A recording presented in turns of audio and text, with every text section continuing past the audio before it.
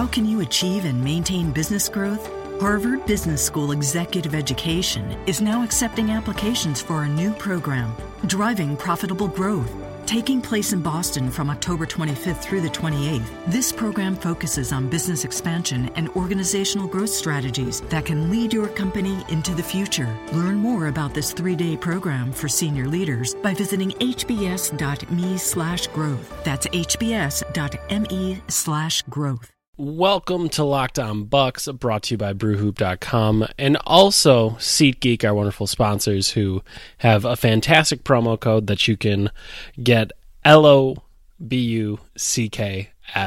Again, that is LO Bucks, and that'll get you a $20 rebate on your first purchase at SeatGeek. And obviously, if you're ever looking for Bucks tickets, just go to SeatGeek. You're going to get great deals because attendance numbers haven't gotten any better in Milwaukee. So there's still... They did for one night at least. One night, yes. I would assume there was probably a little bit of a bump in the rankings for the Bucks. But yeah, if you're ever looking for Bucks tickets, go ahead and go there. I'm Eric Name, and the voice you just heard is Frank Madden. Frank, how are you? I'm doing well, Eric. I don't think I necessarily played it up enough, but I did tweet that the Bucks beating the Magic was very important to my mental health, and I should just reiterate that because it seems like every time the Bucks have had a long break, they've lost a game badly or something, and then it just really sticks in my craw, you know? Yeah. So I was very happy to get a win, and honestly, like, I'm not this season. If they win and Giannis and Jabari play well, I'm on cloud nine, you know, and I shouldn't be that I mean, I'm 35. I should not be that emotional about a basketball team at this stage of my life. But I was really nervous that they were going to lose that game and waste, you know, Jabari's hot shooting night, waste Giannis's terrific all around stat line. And fortunately they did not. And it was cool because that also meant that, you know, I think you saw a lot of positive pub for Giannis. Yep. Kevin O'Connor writing in The Ringer, Kevin O'Connor and Chris Vernon on The Ringer NBA show. So shout out to Kevin O'Connor, who's a good dude, smart guy, former SB Nation brother of ours from Celtics blog. I think they talked about him on the True Hoop podcast as well. I haven't listened to that yet, but kind of everything sort of came up Giannis today, so that was fun to see him getting some national press, because I feel like I don't know, I feel a little frustrated because, I mean, can you imagine if Giannis was putting up, you know, 22, 8 and 6 and 2 and 2 in New York or something? I mean, he would be the MVP.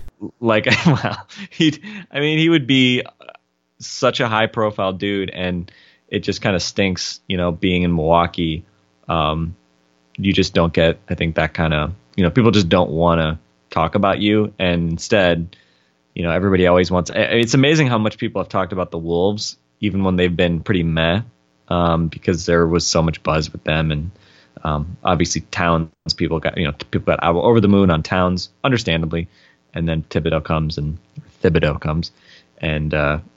people are talking about them regardless of whether they play well or poorly. But anyway, yeah, cool to hear Giannis getting a little bit of love, deservedly, and hopefully that carries throughout. Hopefully an all-star bid. Hopefully the Bucks can be good enough to get an all-star bid. But anyway, I digress. With that, I'm kind of fascinated by the Brewers in years past have dominated all-star voting. Like, when the Brewers were going good, 08 to 11, there was years where dudes got in the All-Star game that should not have been in the All-Star game, and just because Brewers fans came out and voted. And I'm very curious to see if that same thing will happen for Giannis this season, because again, whether or not anyone wants to name him to the team, I would hope a coach would name him to the All-Star team. But at the same time, how cool would it be if fans would just take care of business and get him into the All-Star game as a starter? Like, that would be awesome. And like I said, there was times when there's Brewers guys that got to start that maybe shouldn't have been starters. And it was just because Brewers fans got out there and voted. And you would think you're looking at a similar set of fans that would be doing the voting, and you would hope that something similar might happen for Giannis. But that'll be interesting to see. I mean, the tough part obviously is breaking into the All-Star balloting is not easy. I think I'm just looking at last year's All-Star starters. It was Carmelo, Paul George, LeBron, Lowry, Wade. LeBron is always kind of a given. I think it'll be interesting to see with Carmelo and Paul George. I mean, Giannis is having better seasons than both of those guys, right? I mean, that's not really. I think an objective viewer would see that, but obviously Carmelo is a very much a name brand, and he's in New York, and Paul George also obviously a much bigger brand name, but Indiana obviously has not had the same type of season that they had previously. But by the same token, I don't know. I'd be curious if Wade and Lowry were the other guys last year. Obviously DeMar DeRozan, if he's listed as a guard, because I guess it's just guards and forwards, right? The All-Star balloting now. So hopefully DeMar DeRozan is listed as a guard.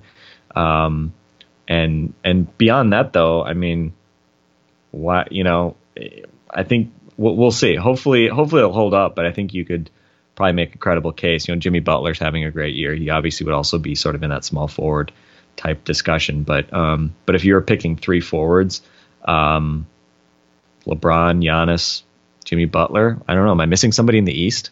And then, then is Jimmy Butler a forward as well? Like, is he a guard? So yeah, I think that's pretty much the short list that you listed off there.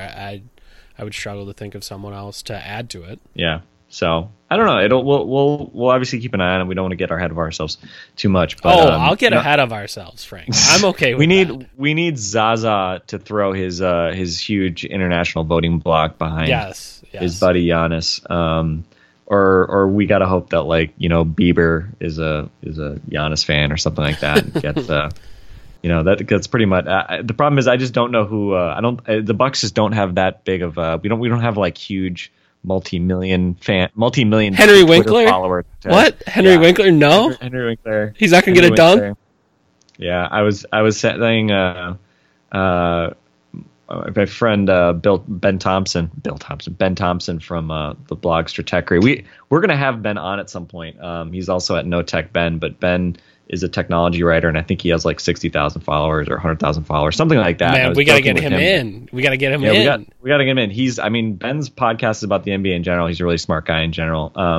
But I was joking with him that the celebrity Bucks fan rankings are basically him and Kato Kaelin.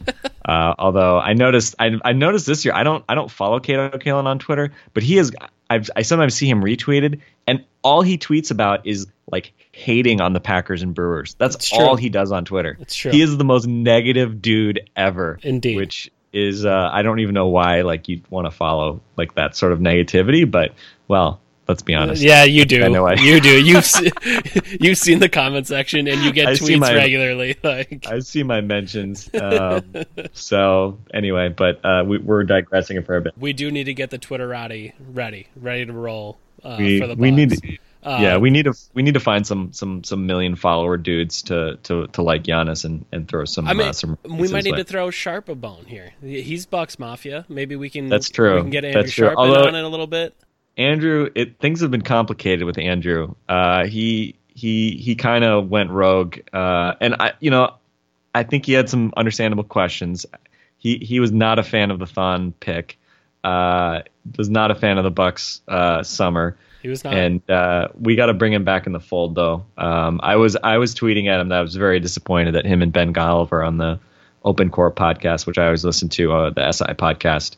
They didn't even mention Giannis's name in the most improved player discussion. And they mentioned everybody. I mean, they mentioned Wiggins. I mean, it wasn't like they were only mentioning, guys who were coming out of nowhere or something like that. And Andrew's appropriate response was that he's had Giannis on his All-NBA team since 2013. So, okay, Andrew, I accept that. But seriously, we were talking. I think we talked about this preseason that Giannis has been top 10. I forget, maybe even higher. I think higher than that, but he's been in the mix for most improved player the last 2 years.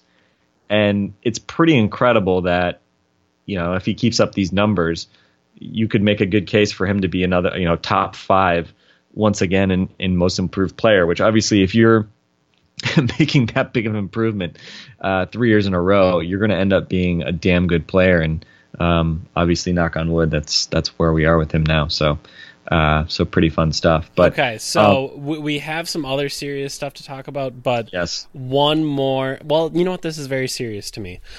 So during the game on Monday, the Bucks do their Potawatomi, I don't even know what it is, cash at the line or something, where there's two guys in a free throw shooting contest, and then whoever makes the most in 30 seconds gets to take a shot.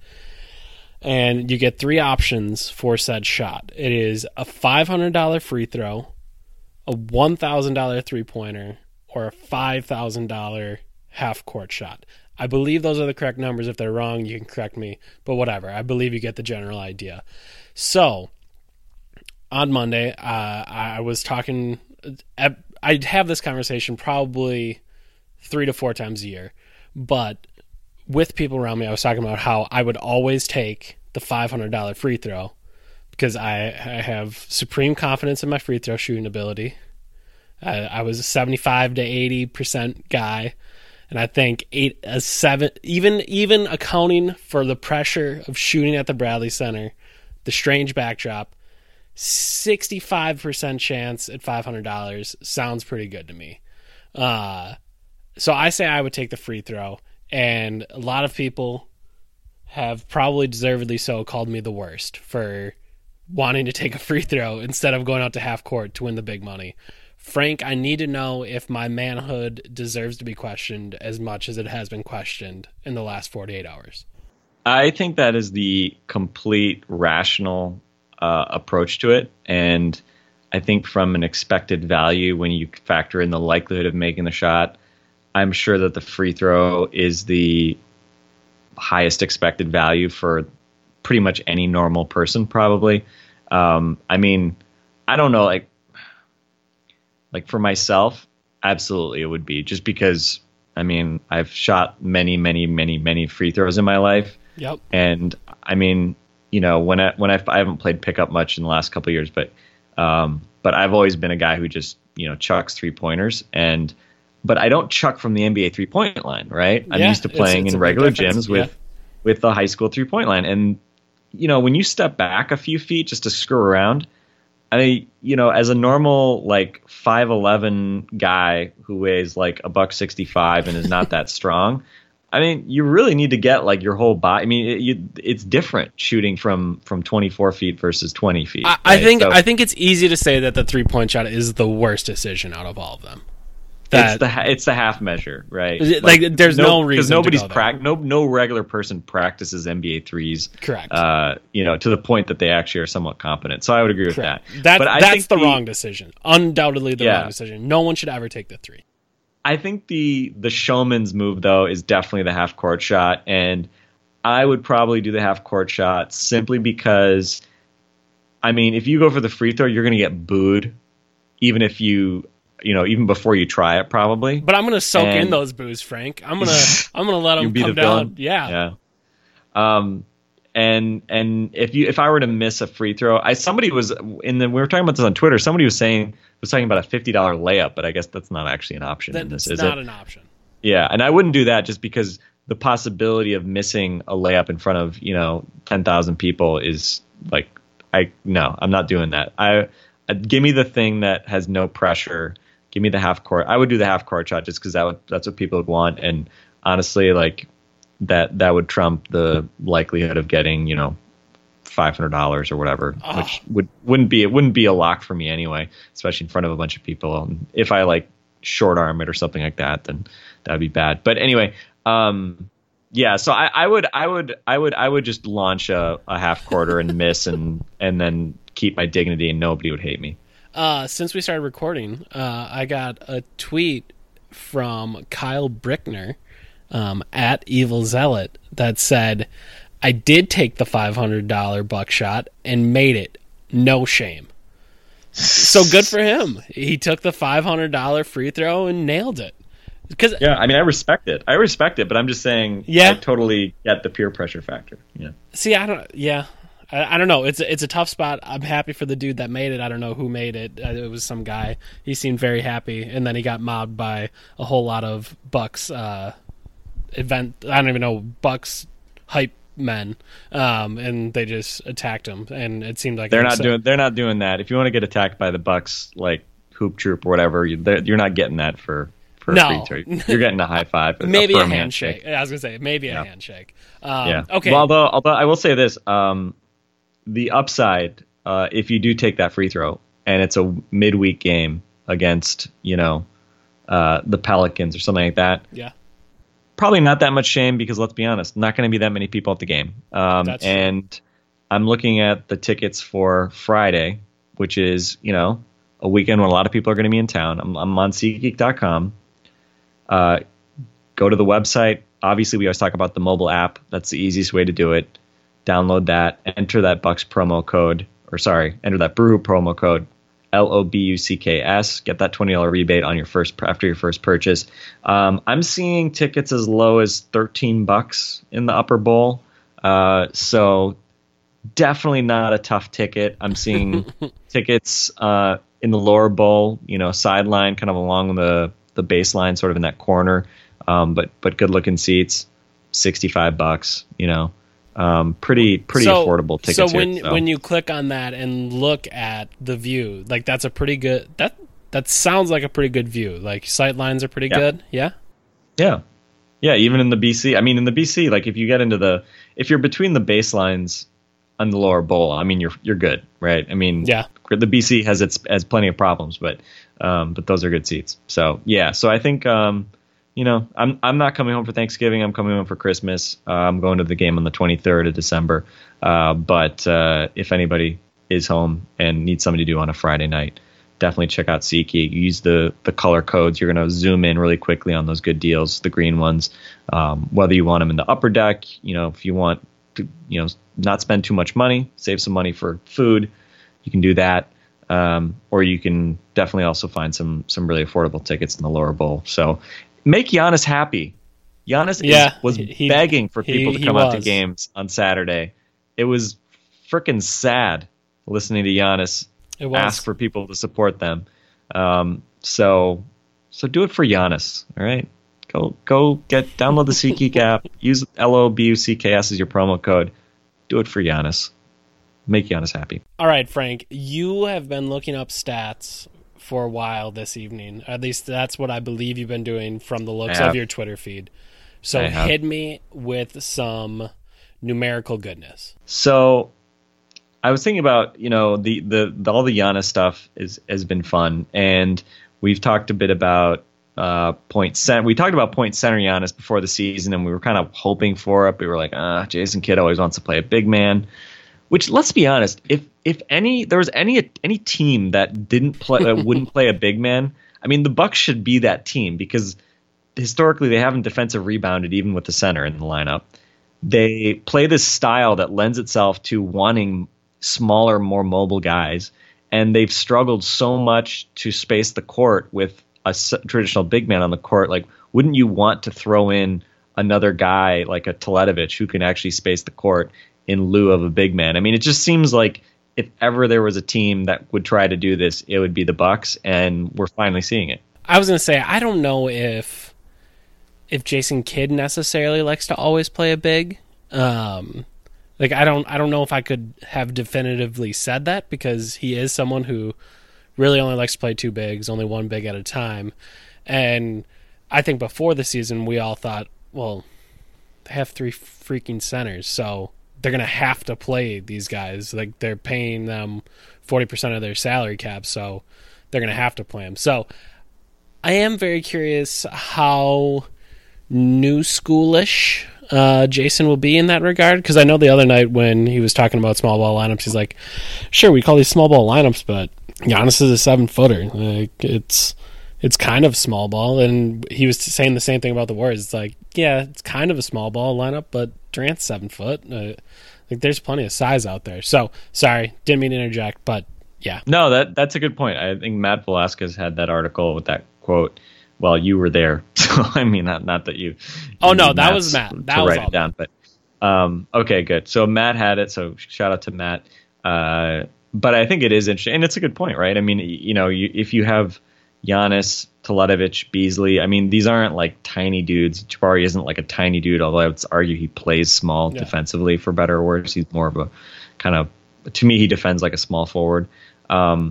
But yeah, I mean, and I think the thing is, like, people talk about small ball and as like just an excuse to put, find any small guys you can on the court. But I mean, it's really about getting talent on the court, right? It's about getting skills on the court that aren't traditionally found in big men. And obviously shooting is the kind of the most obvious one, but it doesn't have to be shooting all the time. It can be passing. It can be, the ability to get on the fast break. Obviously for the Bucks, that's important. But it's interesting. And obviously the Bucks, when they go quote unquote small, their backcourt isn't necessarily small, right? They probably are still having a point guard and a shooting guard defensively that are probably pretty normal sized, unless, I guess Terry obviously isn't big for a shooting guard, but it's really just about not having a traditional center, really, when we call it small ball. So it's a bit of a misnomer. And honestly, as much as we talk about Giannis at center, he's not always like defending the nominal center, and a lot of times there isn't even a real center on the court anyway. So it's kind of a pointless term to call him a center. Teletovic might be guarding. Oh, it is not pointless in my heart. Let's be honest. It is not pointless in my heart. It's more fun. Yeah.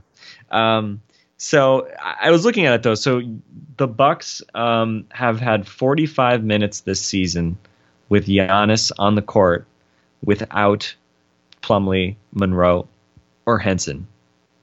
And in those 45 minutes, they have had an offensive rating of nearly 116, which is phenomenal.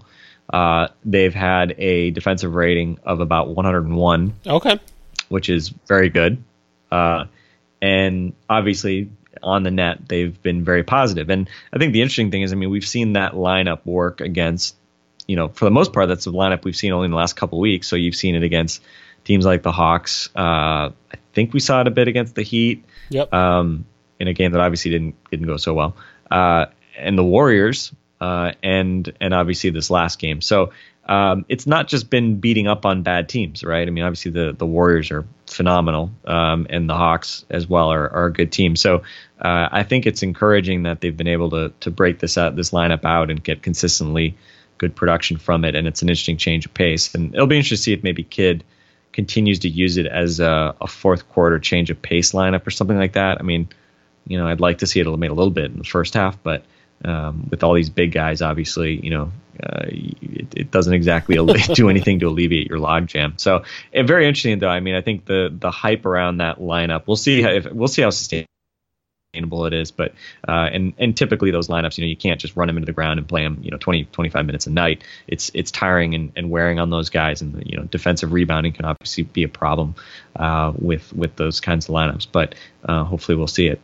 And that kind of had me thinking a bit about the identity of the Bucks and what kind of team this was going to be. And we talked about this before the season, and specifically in terms of Jason Kidd, like what is Jason Kidd good at as a coach, and what does he hang his hat on? And we've talked about he hasn't coached teams to good offensive ratings. I think the Nets were average his first year as a coach, and the Bucks have been basically bad the entire time that he's been a coach.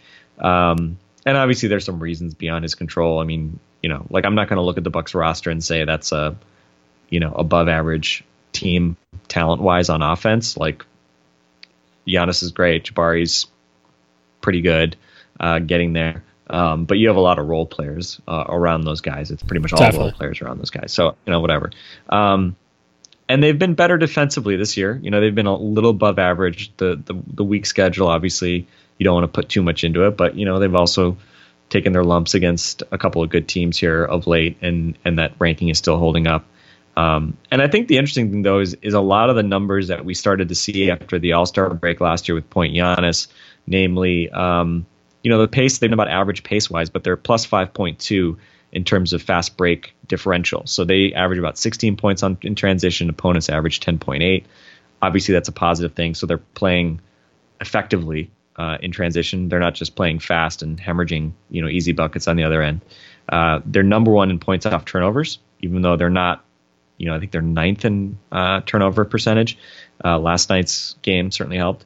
And so they're forcing, some turnovers, but they are really making it count in terms of getting easy buckets. And obviously, Giannis is at the center of that. So I think it's been interesting as a team. I have questions about the defense. I think the defense has to be about where it is now, average to, who knows, maybe slightly better if they're going to be, approaching decent sort of overall this season. But I don't know. How do you feel? I mean, looking at the rankings of where the team is, probably the other big one that we talked about coming season, 3-pointers. They're bottom 10 in makes and attempts, but they're 50% higher in both than they were a year ago, which says a lot about where they were a year ago. But I don't know. What's your feeling? I mean, is this sort of like, is the team kind of, do you feel like it's kind of finding itself stylistically? And is that good enough in terms of, the way they should be playing? Oh man, that's a good one. I guess kind of what I've always thought about this team and their identity is that they aren't 100% sure that they're good offensively, that they know they have a couple talented offensive guys, and they also know that those talented offensive guys do very well in transition and do well with a faster pace. So for me, it's always been, okay, Giannis and Jabari aren't great in the half court yet, so let's try to stay out of half court situations, not as much as possible, but let's try to get fast breaks so you play this aggressive style defense. And last year it just didn't really look good at any moment, but there's been times this year where that aggressive defense, again, against some of the teams that you might not consider great offensively, but against some of those teams, they've smothered them.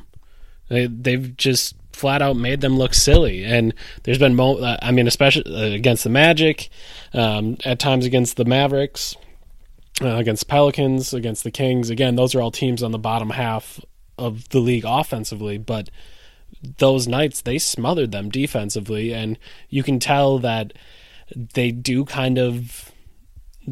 smell blood in the water sometimes. Like at the end of that game against the Magic, Jabari went for a steal that he probably shouldn't have gone for, and still the Magic were just bad, so he was able to get his hands on it, and that turned into a dunk. And Giannis kind of did something similar in that fourth quarter as well. So when they're playing those types of teams, that defense makes a ton of, it does make sense for them to get out there and get those young guys some confidence. So as far as making sense as a contending team going forward, I still don't necessarily know that that'll be the case, but for this group of young guys, I do think that they understand both their strengths and limitations, and I think this year they've done a bit better job playing to those strengths and playing down those limitations.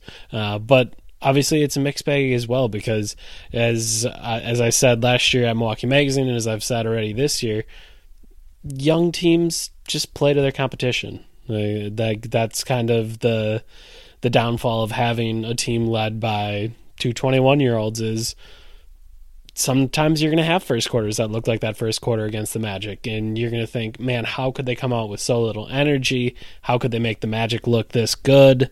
And then there's going to be nights where they play up to the level of the Warriors, and that's just kind of how it goes with young teams until they figure out how to be consistent night in and night out. So I know that always sounds like just garbage BS that I'm giving you, that these are cliches about this young team, and I understand that. Like I do understand that as a Bucks fan, like you're probably going to get tired at some point of hearing all of us say like, well, they're a young team and why can't I expect anything out of them? Like I should, that they are not young anymore. They're this, they're that, but they are still a young team. So you're going to kind of have to deal with some of those growing pains. But identity, I don't know if we're any closer, but it does seem their identity seems to make more sense this year to me.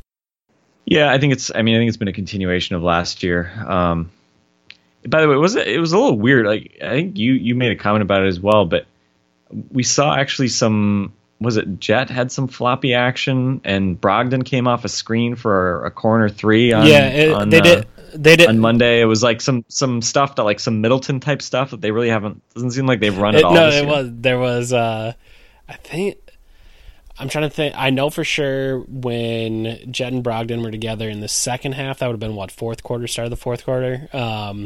With that small ball lineup, they did floppy action with Brogdon and Terry. And if you don't know what floppy action is, one, you can Google it, and I think our friend Piper Gibson has a good breakdown of that. He's at Half Court Hoops. But if you look it up, it's that action where two guys go on the baseline, you have two shooters, and then they spin around, they push off of each other, they fake one way and go the other, but one goes one way, one goes the other off of a screen to try to get them open for a three. But yeah, they ran that for Brogdon and Terry in the fourth, and I think maybe in the first half we saw some of that as well with Jet. It seemed like they were running some of that stuff they used to run for Middleton for Jet in the last couple games. But again, that could have just been a few possessions, maybe out of timeouts or something, and not sustained, but that'll be something to keep an eye on. Yeah, it's always interesting. It's interesting to me that what I noticed in our comments and Twitter, I feel like I haven't really heard anybody complaining about the defensive quote unquote schemes this year, and everybody's complaining about the offensive schemes and philosophy. Mm-hmm. And I've definitely heard complaints from people I respect about the offense, especially early in the season when they weren't shooting any threes, and everything was like started off with corner series or some kind of pass into a big man 25 feet from the hoop or whatever. I mean, this offense at times definitely bogs down, but by the same token, I don't know. It's kind of hard to say. I mean, ultimately, like, you kind of look at the results, right? I mean, this team is 20th in offensive efficiency. Okay. Where should they be? And before the season, after Middleton went out, I kind of felt like this was definitely going to be a below average offense. I mean, they don't have a ton of shooters. They have obviously two really interesting, dynamic, athletic guys in Giannis and Jabari, but beyond that, I mean, Dellavedova starts for no other teams in the NBA. Yeah. I mean, he's not he can do some things as a pick and roll guy, knock down some open threes, but he would not be confused for a starter pretty much anywhere else.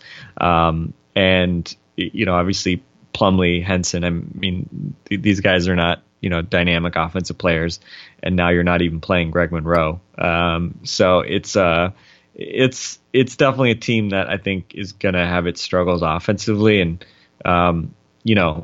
pushing and getting out in transition obviously is so essential for them. So seeing Giannis in particular be able to do that obviously is very important. But I don't know. I mean, of course I would like to see, more ball movement, right? Because the Bucks are, like, I think bottom 10 in passing. But, it's also, I mean, we've talked about this. When you don't have shooters, you don't tend to just pass the ball side to side as much, right? Because guys like Giannis and Jabari, they have to just dribble more. I mean, Jabari doesn't really dribble much, but like Giannis, has to spend more time just sort of dribbling and trying to probe, and that's not going to create as many passes. So I don't know. I mean, Joe Prunty is, we talk about Jason Kidd's offense. It's really kind of probably more Joe Prunty's offense. I think it's special? No. Is it reinventing the way we think about basketball? Clearly not. But it also, I think there's enough variation in the way that they use Giannis and Jabari that I feel like it's a positive, that it's not just Giannis handling the ball all the time at the top. We see him at the elbow. We see them doing some different stuff. Jabari gets to run some, 4 or 5 pick and rolls. There's at least some stuff going on that's I think putting guys in a position to succeed. So I don't know. I can't get myself to feel like really worked up about it. I guess the thing that always gets me is that people want to talk about doing more offensively and having a more complicated system and doing more creative things. And that's great. You definitely should, but think of every innovative offense you've ever seen, heard about, watched, whatever. Think about that offense. Now tell me how many players on the floor that you're imagining were below average offensive players? Would you say any? Because I would doubt you say that. Like, the Warriors do some really cool stuff, but the Warriors also have some of the most unique offensive talents in the league, and in Steph Curry's case, in the history of basketball. The Spurs did some really unique offensive stuff, but they also had an unbelievable creator in Tony Parker, an unbelievable creator in Manu Ginobili, now an unbelievable creator in Kawhi Leonard, and they had the best power forward of all time in Tim Duncan. Like, I understand the desire to do more creative things, but I do think that you do need to have players. You do need to have some versatility in those skill sets of those players. And I would say on this Bucks roster, it is lacking a little bit. And then at the same time, I think stuff comes down to players. Like, players have to execute. And there's times when the Bucks look good offensively, and you do see some cool sequences. And I mentioned some in the end of that Magic game where it was multiple actions and they're making the defense really work because of what they're doing offensively. But that's on the players. They're moving the ball. They're setting good screens. They're actually getting into things. And the moments when you think, man, this Bucks offense is super uncreative, what are you watching? You're probably watching Giannis dribble the ball. Or you're probably watching Jabari dribble the ball. Or you're probably watching Delly dribble the ball. You're watching guys not do those things. And again, like, it seems like such a cliche. Oh, they should just move the basketball. Well, yeah, sometimes that is what you need to do to get the offense moving. But at other times, you don't want to take the ball out of Giannis's hands because Giannis is really freaking good. So let him keep the ball. And yeah, maybe the offense will stagnate sometimes, but you're going to get some cool stuff. So I always think that, I'm a guy that's of the belief that this is a players' league and players kind of dictate how things will go down. And great coaches are great and helpful, obviously, but for the most part, players are kind of what makes this league go. So I'm a little bit biased in that aspect, but I do think that when there's a bad offense, the first thing you want to point at is the coach, and sometimes it shouldn't be the coach. It should be the players. Well, I think it's interesting too, because I think for a team like this, I don't think a really complex, offense is really playing to the strengths of your players anyway. I mean, Jabari and Giannis are not, like, at this point, I mean, they're both 21. I think they're much more instinctive guys than cerebral quarterback type players. So I don't know why you'd want to run, and I don't know why you'd want to run something really complicated or even really deliberate. Like, I think when the Bucks have been bad, especially early in the season, I think it was because they got a bit too contrived and prescriptive almost in some of the sets they were running. And I mean, part of the reason why you see, like, the center not near the basket is so that you create more room and you don't have, hopefully, the other team's center just parked underneath, and you do dribble handoffs and stuff like that, which, sometimes it works and sometimes it doesn't. I think part of the problem for the Bucks is that oftentimes they take a lot of time getting into sets when they've been bad. I think that's been a common issue, and I don't know if Jason Kidd is. And Jason talks about it all the time. Yeah, and he talks about it, but I don't know if Kidd has been particularly good at emphasizing it as a point. Maybe better in the last couple of weeks.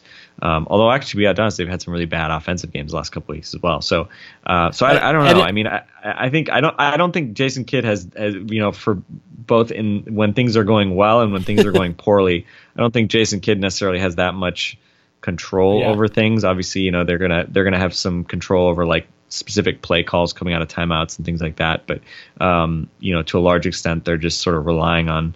It's sort of a roll the ball out for Giannis and Jabari and see what happens. And I think that actually makes sense. Like, so what, you're going to have Giannis and Jabari run around 5 screens, and you know what? Once they do that, they're going to be just as open as they were if they didn't run off any screens, except they just ran around 5 screens and are now tired. Like, they're open all the time because they can't shoot at this point. So, like, that was always a thing I talked about last year when everyone was like, why do they run through so much offense through Middleton? It's like, well, because Middleton actually gets covered, and when you actually get covered, that bends the defense. But with Giannis and Jabari, teams just kind of slack off of them, and that makes sense, but that doesn't really help you create a very dynamic offense because they're open all the time. All right.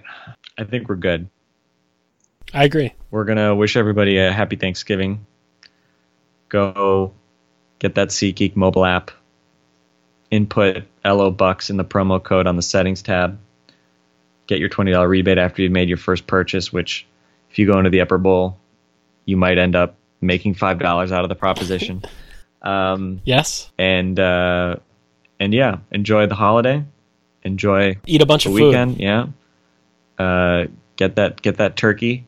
What's your turkey? What's your Thanksgiving Day favorite? Like what is the relative to what people normally prefer? Do you have any like weird favorites at Thanksgiving? I like to go mashed potatoes, gravy, and then the corn, not on the side, but in the mashed potatoes and gravy. I don't know if people are a fan of that, but I like to do it. I am a big Boston Market fan, which my wife makes fun of me for. My wife thinks Boston Market is like terrible, like fake home style cooking. Yeah.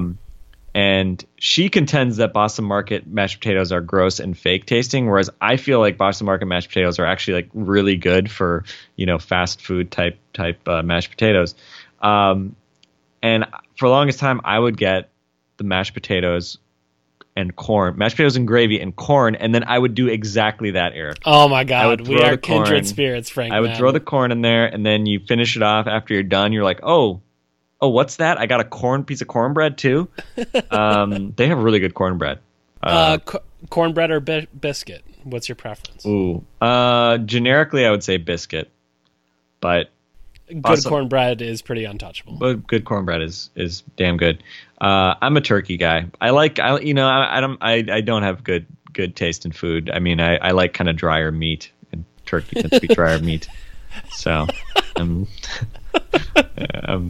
not a foodie, as you can tell. So, although I will say this, my brother-in-law made a fried turkey 2 years ago. I've heard those are delicious. First time I ever had one. There was a fried turkey that he made, and then a regular turkey that was made at the same Thanksgiving at my in-laws. Mm-hmm. Fried turkey just annihilated that regular turkey so bad, and then they weren't there last year, and now they're back this year. So I'm actually pretty pumped.